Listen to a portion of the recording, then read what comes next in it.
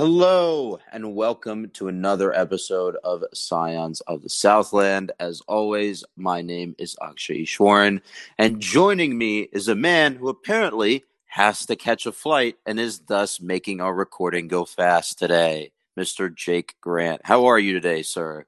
I'm doing fine, thanks. And it's not so much me catching it, but catching somebody who just caught one. So it do be that way sometimes. It indeed does. Well, given your haste, we do have a lot to talk about today, despite your haste. We had golf out in Hawaii. Women's tennis was in action in Stillwater this week. Men's tennis had a two match set.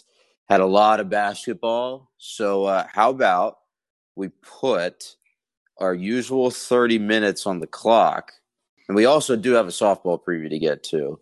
So maybe we'll add, we'll go 40 minutes this time, just to be safe, and get right to it. What say you? Yeah, let's ride.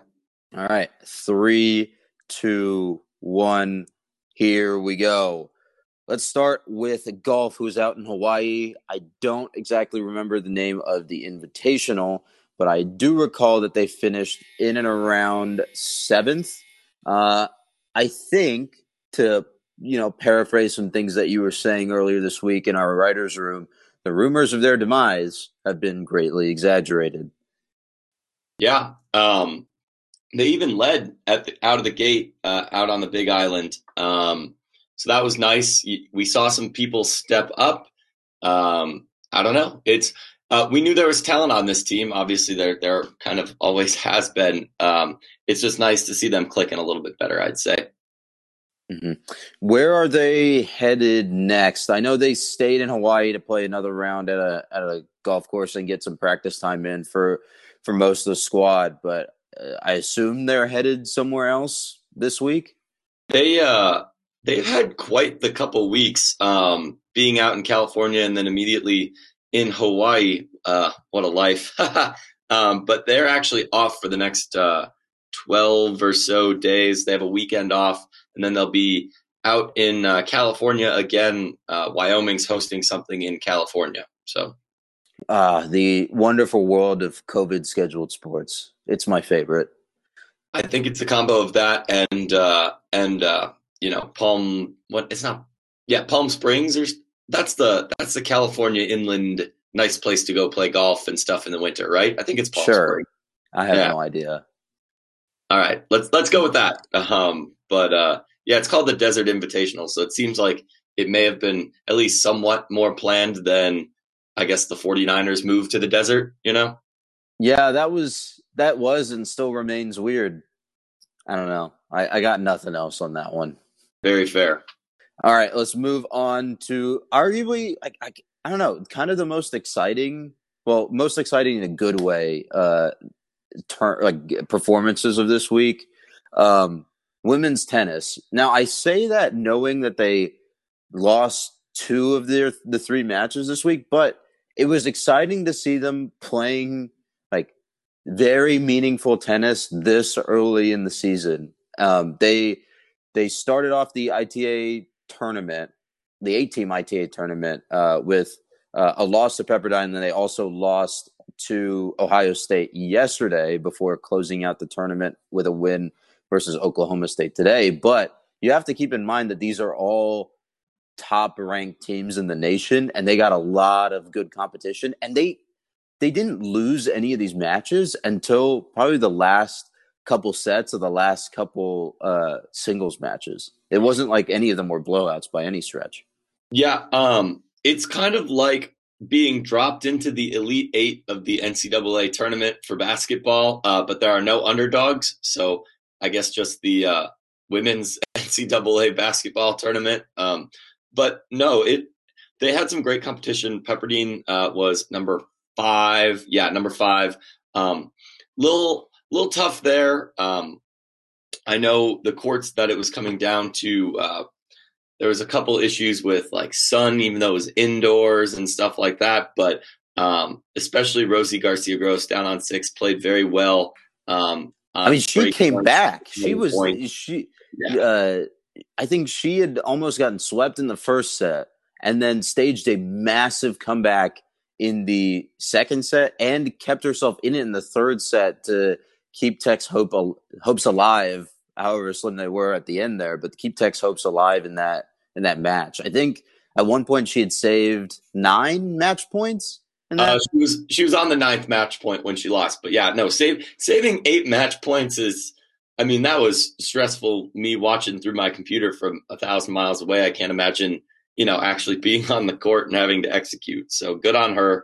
I don't know. It's weird to say a quality loss because I don't really believe in, that in the way they're usually talked about. But this isn't the SEC. Yeah, I mean, our week was essentially we lost to A&M, we lost to Bama, we beat Georgia, Florida football experience in terms of, quality losses and all that nonsense. But I think that either way, it's good to see, especially 5 and 6 and some of our younger players being ones fed to step up. And they did it all without Ava Rostar. I know for sure she wasn't in the first 2 lineups. I didn't get to watch the match today.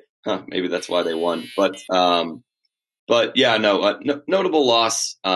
So they're not saying it's excusable or anything like that. But they played tight matches against good teams. Can't really fault them for that. Yeah, I'm not going to complain about it. I think they put together really good performances, but it still sort of shows the development, and there's still a bit of a talent differential, right, between Tech and some of these higher level teams. I mean, Pepperdine, I'm going to say that, make the same mistake as you. Pepperdine had the number 1 singles player in the nation, but that comes with the caveat that she actually sat out this match for some sort of undisclosed injury concern. So but I think that speaks to the available talent that Pepperdine. I'm going to mess this up because of you.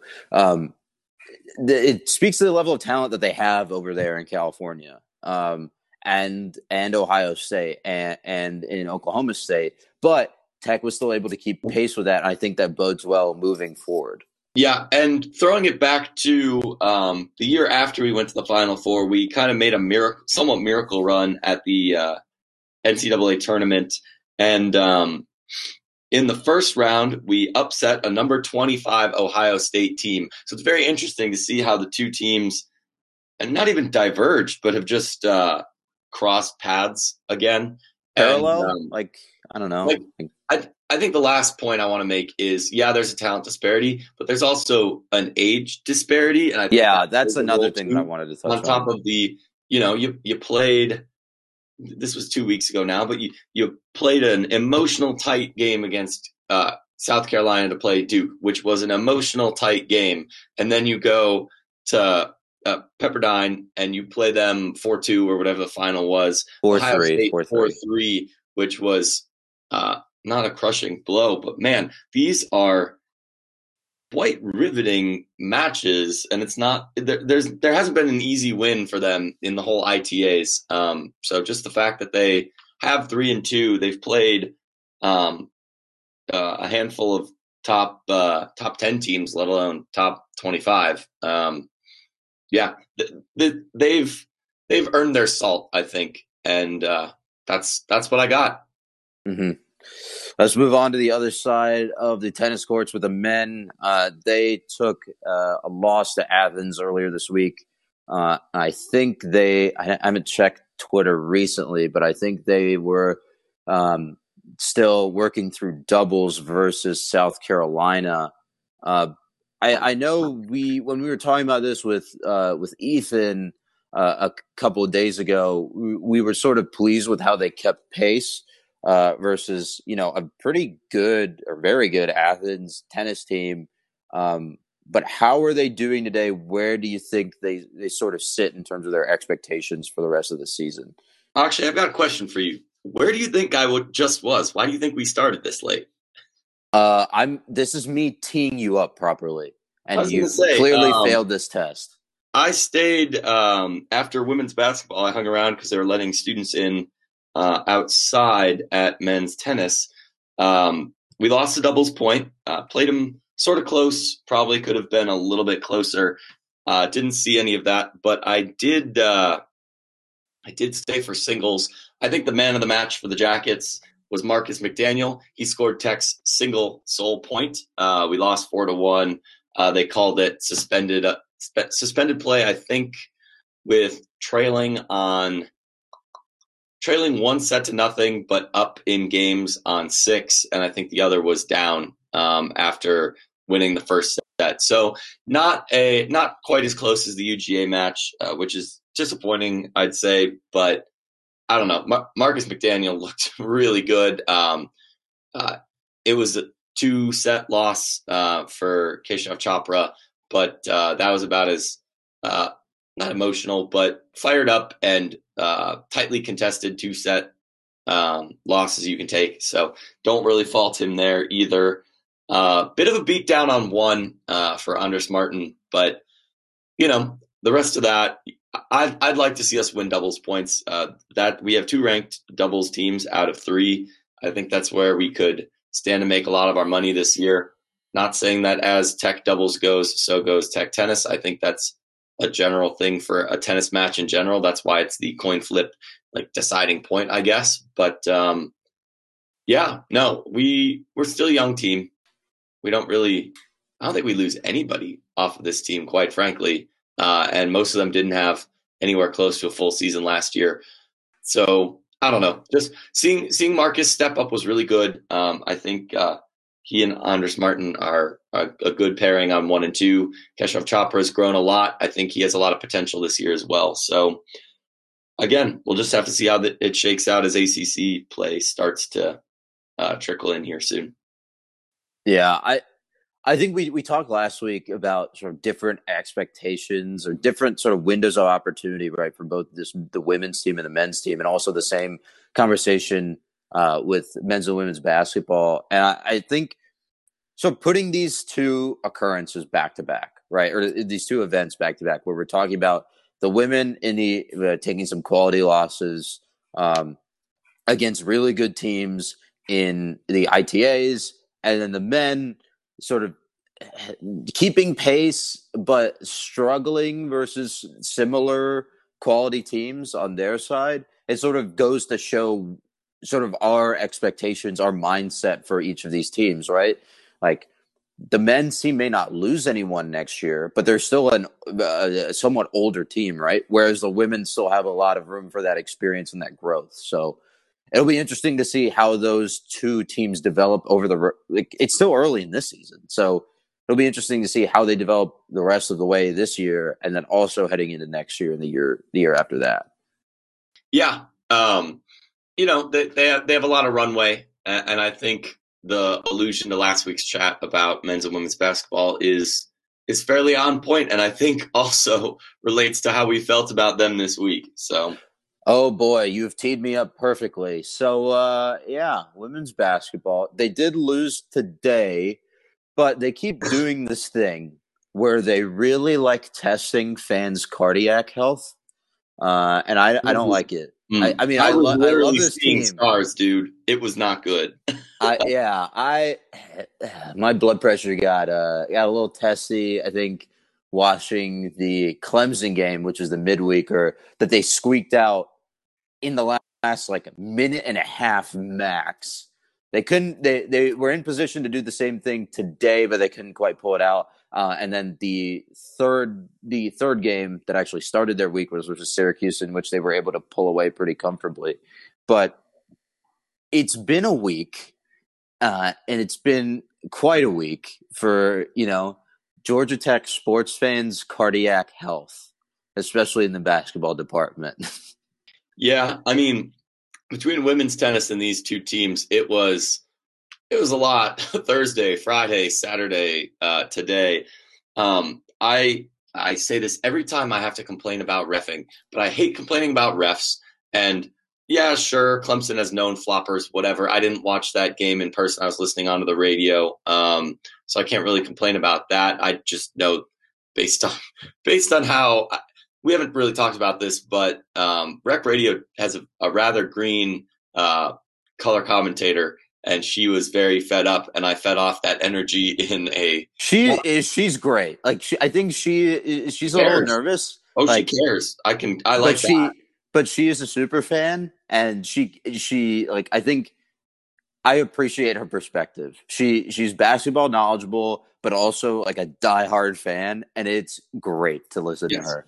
Oh, clearly very passionate, and that's what was getting me animated. Because usually the radio, it has to be like if You it's have to at Andy- least if it's maintain Andy some sort or of Wiley, I will get fired up. If it's Pat Hughes on the Chicago radio, Pat Foley, but like, man, I've never been that jazzed about listening to women's basketball on the radio. But then we go around from that into today's game, and the refs didn't call anything the first 3 quarters, and then Tech had to go play 8-on-5 in the fourth quarter. But at the same time, and I think I said this to you earlier, like it doesn't excuse the fact that they in the second half they hadn't been shooting all that well. I think there's that, and then and I think you have a point when you look at the breakdown, like our color commentator Fred was pointing out late in that fourth quarter that Wake Forest had scored 13 of their 20 points in the fourth quarter off of free throws.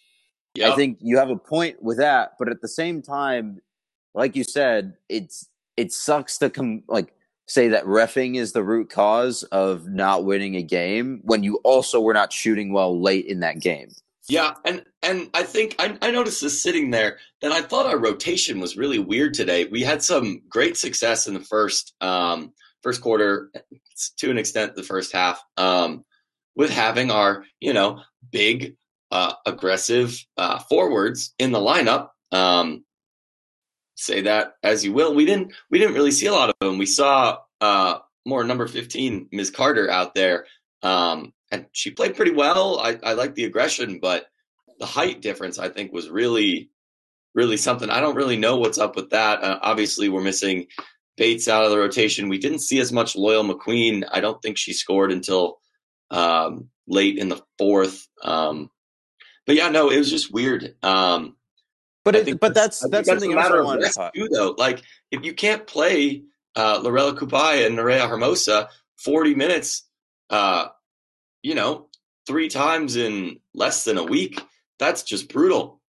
That's another thing that I want to talk about, both in relation to men's and women's basketball. This week has been like the definition of fixture congestion. Right. And squad rotation on both ends. But you can't do a good job of squad rotation when you're in the position that both the men's and women's teams are, with their shorter rotations and their lack of depth.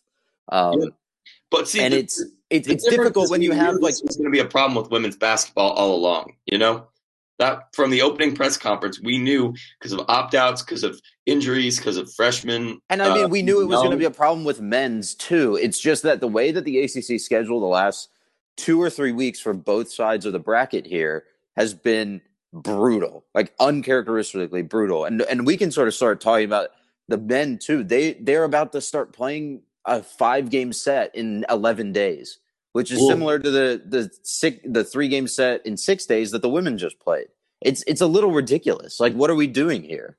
Even if you don't catch COVID, having to play that much basketball in that many different places, you are going to get sick just from being fatigued. Like I already, my heart goes out to Moses Wright in about 12 days because he is going to be so gassed. And the same thing goes for, all the regulars. Mike DeVoe, Jose Alvarado. Jose Alvarado is going to try to play 40 minutes in each of these 5 games like he did last night. Like, these guys are just going to be exhausted by the time these stretches end.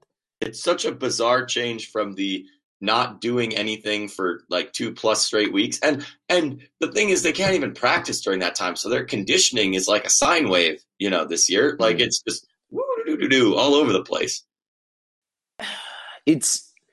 It's frustrating. I mean, like, obviously all of these teams are going through this, right? Like, they're all the teams in the ACC are facing these similar challenges. It's not just like Tech is getting screwed out of the gate. Like, I'm sure other teams have had similar stretches, but it's just it's frustrating. I think when we talk about fixture congestion, in regards to, like, let's say European soccer, because that's like the easiest place where I can make this case. It's, you have a 23 plus man roster that you can rotate through. When you're talking about Tech basketball and the way that both teams are playing or like to play, you have maximum eight people, that's men or women, and on those respective teams that are able to play, and it just does not work out. Like, you can't really counterbalance. You have Lorela Kubai, you have Nerea Hermosa, who are probably going to be playing 40 minutes on 40-minute stints on the women's side, and then you have Jose Alvarado that's going to push to play 40 minutes, whether you want him to or not, in every single of these 5 games that are coming up. And it just makes me think, like, what are, like, yeah, I don't know. I was gonna say, like, but today that was part of the different dynamic. I think is that we didn't see 40 minutes of Hermosa and Kubai.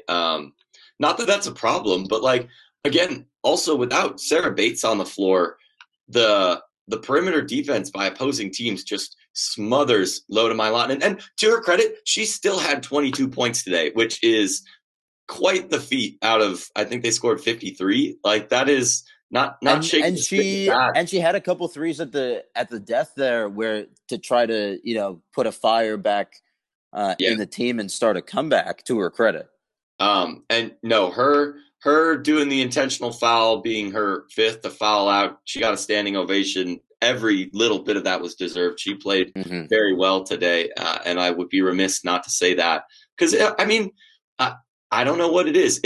It's a problem I saw with Moses Wright in Monday's game, definitely in the first half of Saturday's game, but also from the forwards in today's game. It's just like shots that normally go in for them just weren't, and especially with the men looking at the front end of a busy stretch, starting with a big game on Wednesday. It's, you can just hope especially for the men, they have a lot less slack. The ladies losing today is not a deal breaker for their tournament hopes. But the men have to start winning games and winning them soon. Yes. If not, every game right now is a must win. I mean, I think you could argue that game as a quad 1 win and one of the few left on the schedule, you got to circle that. Mm-hmm. But I believe we still go on the road to Clemson this weekend. I think that'll be quad 1 if they're still in the top 75. I don't know if they're in the top 75 of net. I haven't checked because today's been a busy day, and so was yesterday. But yeah, no. It's hard to believe that the Louisville game was this week, but yet at the same time, that is what pandemic sports have been, I think, is, wow, it's been 2 weeks and a quarter of the baseball season for MLB went by. It's really the only thing that's felt anywhere close to normal is the NFL, which I guess it's fitting that the Super Bowl is today, but I won't trigger you too bad with Mr. Tampa Bay over there. Okay, we're gonna move. We're gonna move on. I will. Final piece, because I didn't actually say it. Men's basketball beat Notre Dame 82-80 yesterday. That's the other result that we've been referring to as in terms of last night. They only won because a Notre Dame player forgot to look at the clock. Hey, we were winning when that happened, so they won because they did all the other stuff. That's my story, and I'm sticking to it because, man, was that some Kirby Smart time management skills right there. I'm sad nobody faked a fourth down kick on that play, but Oh, well. That's not really a thing in basketball, but I'll give it to you. Fair enough. All right. What do we got next? All right. All right. We are going to do a nice preview of the softball season. We got that starts on Friday with a game versus Boise State as part of. I think that's still being branded as the Buzz Classic. You're the one with the sports information know-how. I unfortunately am not. But I don't know. I think we've talked about this team sort of in fits and spurts the last couple of weeks as the season has gotten closer. So I think they deserve, their own dedicated preview section, personally. Yeah, I definitely would say the same. They've got a almost normal length schedule. All the ACC tournament or all the ACC series are 4-game sets. Buzz Classic will kick off the season with a doubleheader against Boise State Friday, Radford Saturday. They get one game in against Georgia State on Sunday. So that's pretty decent. And then they go right into the ACC slate the next weekend. And with a brutal visit with the brutal visit of FSU. Yeah, the only other major grouping of non-con games is a Buzz Classic 2, as weird as that sounds, but they've got Miami of Ohio, Kennesaw State, and then one against hosting UGA at the end of February. So, and then I think a random midweeker against Troy. But going right off from 5, okay, they should go 4-1, 5-0 in there, to the best team in the conference. At least it's at home. That's all I'm saying. Yeah. And we'll get to that. I have some preview items to talk about with those. But let's start about talking about 2020 and 2019, the bit of the year that 2020 was, and all of the year that 2019 was. I think the records in both years were fairly similar, and the ability that they put forward in both years was fairly similar. 2020, they were 12-11. They started off with that series versus Washington that was at home as part of the Buzz Classic. And they'd sort of started trending up towards the end of the season before, all of the cancellations and everything kind of falling apart across the world. And then in 2019, they went 31-27, ending with a loss to, FSU in the ACC quarterfinals. So when you take stock of those years, and especially the little bit of 2020 that we saw, what do you make of that? As close as we came to beating Washington in the Buzz Classic that first weekend, I had them penciled in my mind as both L's. So I kind of consider us 12-9 in terms of all right, reset, we're not playing the number one team in the country. And you're right. They did trend up, but I think 2020 in the games we saw reminded me of 2019 in that I was looking for a bigger step up 2018 to 2019 than I saw. And then I was looking for a step up from 19 to 20, but it felt like a lot of the same. But I think there's an important caveat there, right? They have their stats up because, as much as you said, I'm the sports information guy. Homie who's writing about the non-rep sports can't catch a media guide for half the sports. It would be nice. And make my life. Quit your complaining. So much easier, Akshay. But I think after we settled in with Blake Nelman kind of being the, not surprise, because she came in as a very touted freshman and pitched well the whole season, but she started 9 games with 14 appearances. As she started to take the brunt of that, she was 9-1 in those games with a 1.45 ERA. She was good. Good. 10 games is still a relatively small sample size, but I think the numbers really speak for themselves. The 21 walks to 77 strikeouts, only gave up 2 home runs, no triples. that's pretty darn good across 219 at bats. What was I going to say? That her average against was a 160. Her Madison McPherson out of the pen in the few appearances she had some similar numbers. A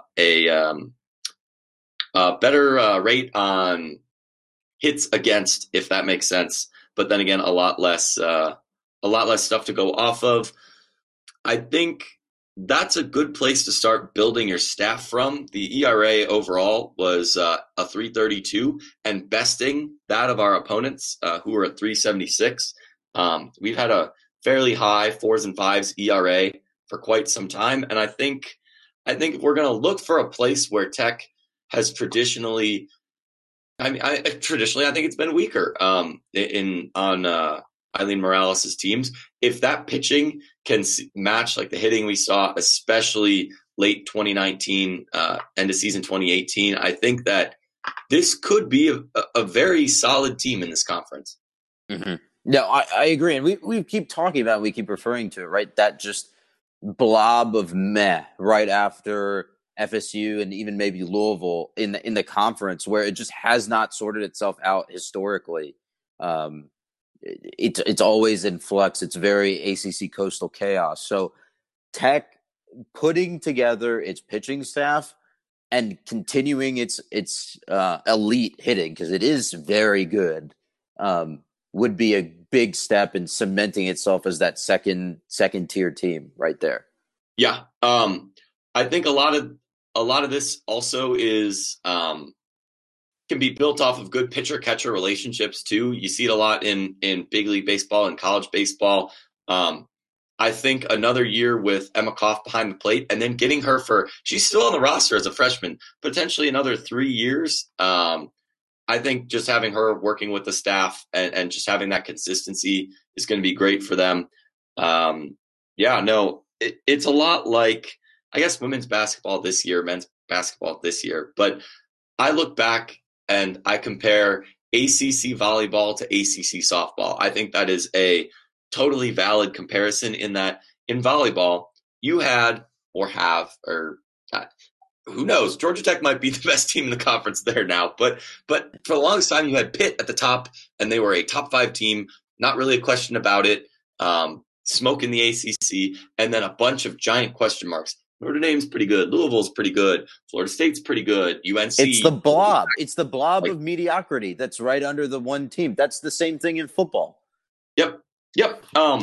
It's so go ACC of them, but that's where there's potential, right? That's why you can be a Clemson, being in your first full year of having a softball program, and have a somewhat legitimate shot at like a ranking in the year, which, I mean, it's nothing like expansion in a typical context. Like, I guess, you're a spoiled Atlanta United fan. Like, you guys came with a dynasty juggernaut of a team when, probably a good contributing reason to why the Thrashers aren't here, and a more accurate way to describe an expansion team is not that good out of the gates. But what Clemson is doing, what Duke's doing, is capitalizing on this soft middle part of the ACC. I'm not saying everybody's Pitt. Pitt's been notoriously bad in ACC softball the last few years.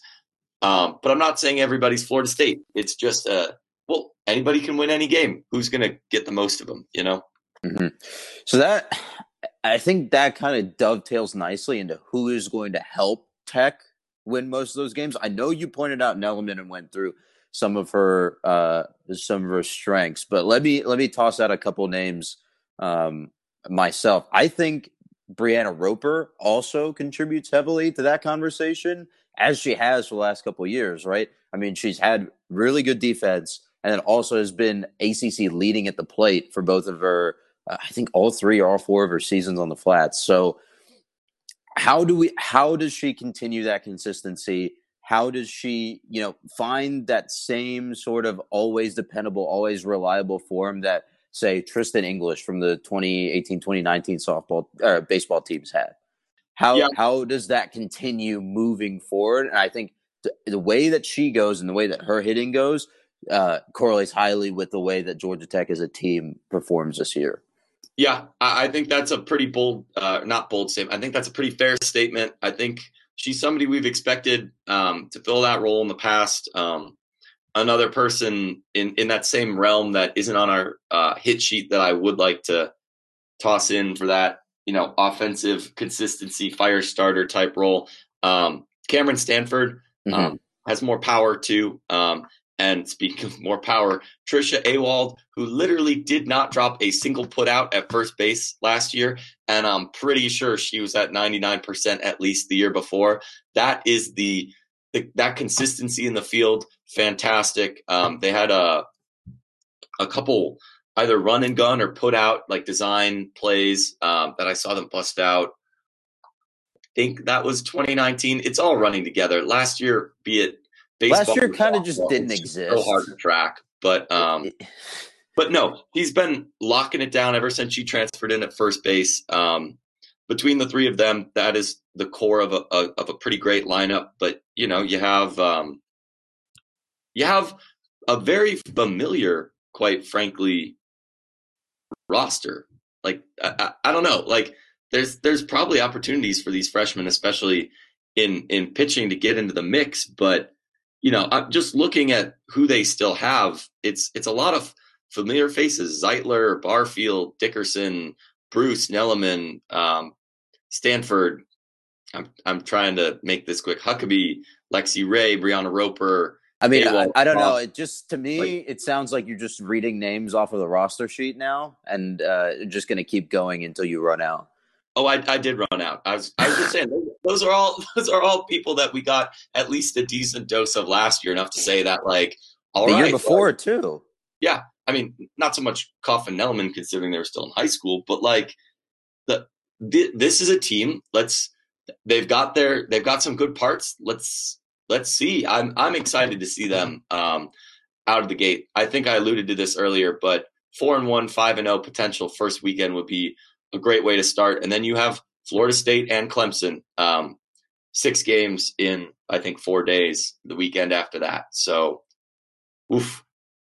Yeah, I think so. Moving on to talking about those opponents, I think Clemson is a good benchmark. We talked about Clemson last week or the week before as being a benchmark team that Tech wants to compete against. But also in the terms of this season, I think two good benchmarks are how you do versus NC State and at the beginning of the season, right after that Clemson series, and then after I think the Buzz Classic 2 that you mentioned. And then at the end of the series, the second to last ACC series in Virginia Tech. Those are two similar teams in that banner of meh that we keep talking about. How do you perform against both of those, and especially closer to the end of the season? How have you grown over the course of the season into your roster, into your lineup, into your pitching staff, and how has that developed? Those are the things those are important games to me in that regard. Yeah. Especially with Virginia Tech being not surprising, but a solid team. I think. I know you had mentioned that they were fringe top 25 material. Yeah, let's see if we can find a poll.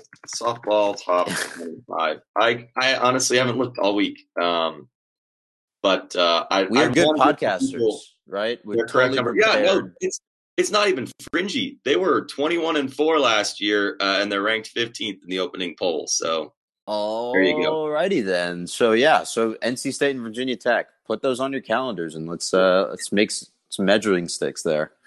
I mean, if we're talking measuring sticks, Duke, who has one completed season under their belt, went 23-4 last year and is ranked 25th. Clemson, who has maybe 20, 25 total games to their name, is receiving 9 votes in the poll. Just bonkers. But we'll see. It's a good conference. It's a good softball conference. What can you say? Duke and Clemson pouring their basketball and football money into the next domain, I guess. Yeah, seemingly. So I think that kind of dovetails. I'm trying to make my transitions very good, as like a good podcaster would do. I think that kind of leads right into our conversation about what the expectations for this team are this season. Like, that you have that now, like a larger upper block of teams that are starting out the season ranked, including FSU, including Louisville, including Virginia Tech, Duke, Clemson.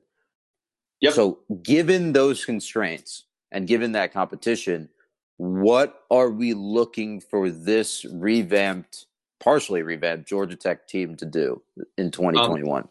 I want to see them be above 500 in conference and better than that overall.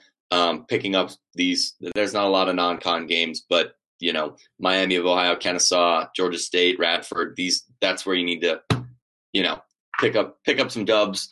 But yeah, no, better than 500 in conference. Like we said, there are opportunities for good wins and there are opportunities for wins, and we need to see growth. This is a team that is primed for it. So, yeah, I mean, you also want to see you want to see that stalwart batting still come into play, right? Like we've been talking about the entire time. I said it earlier.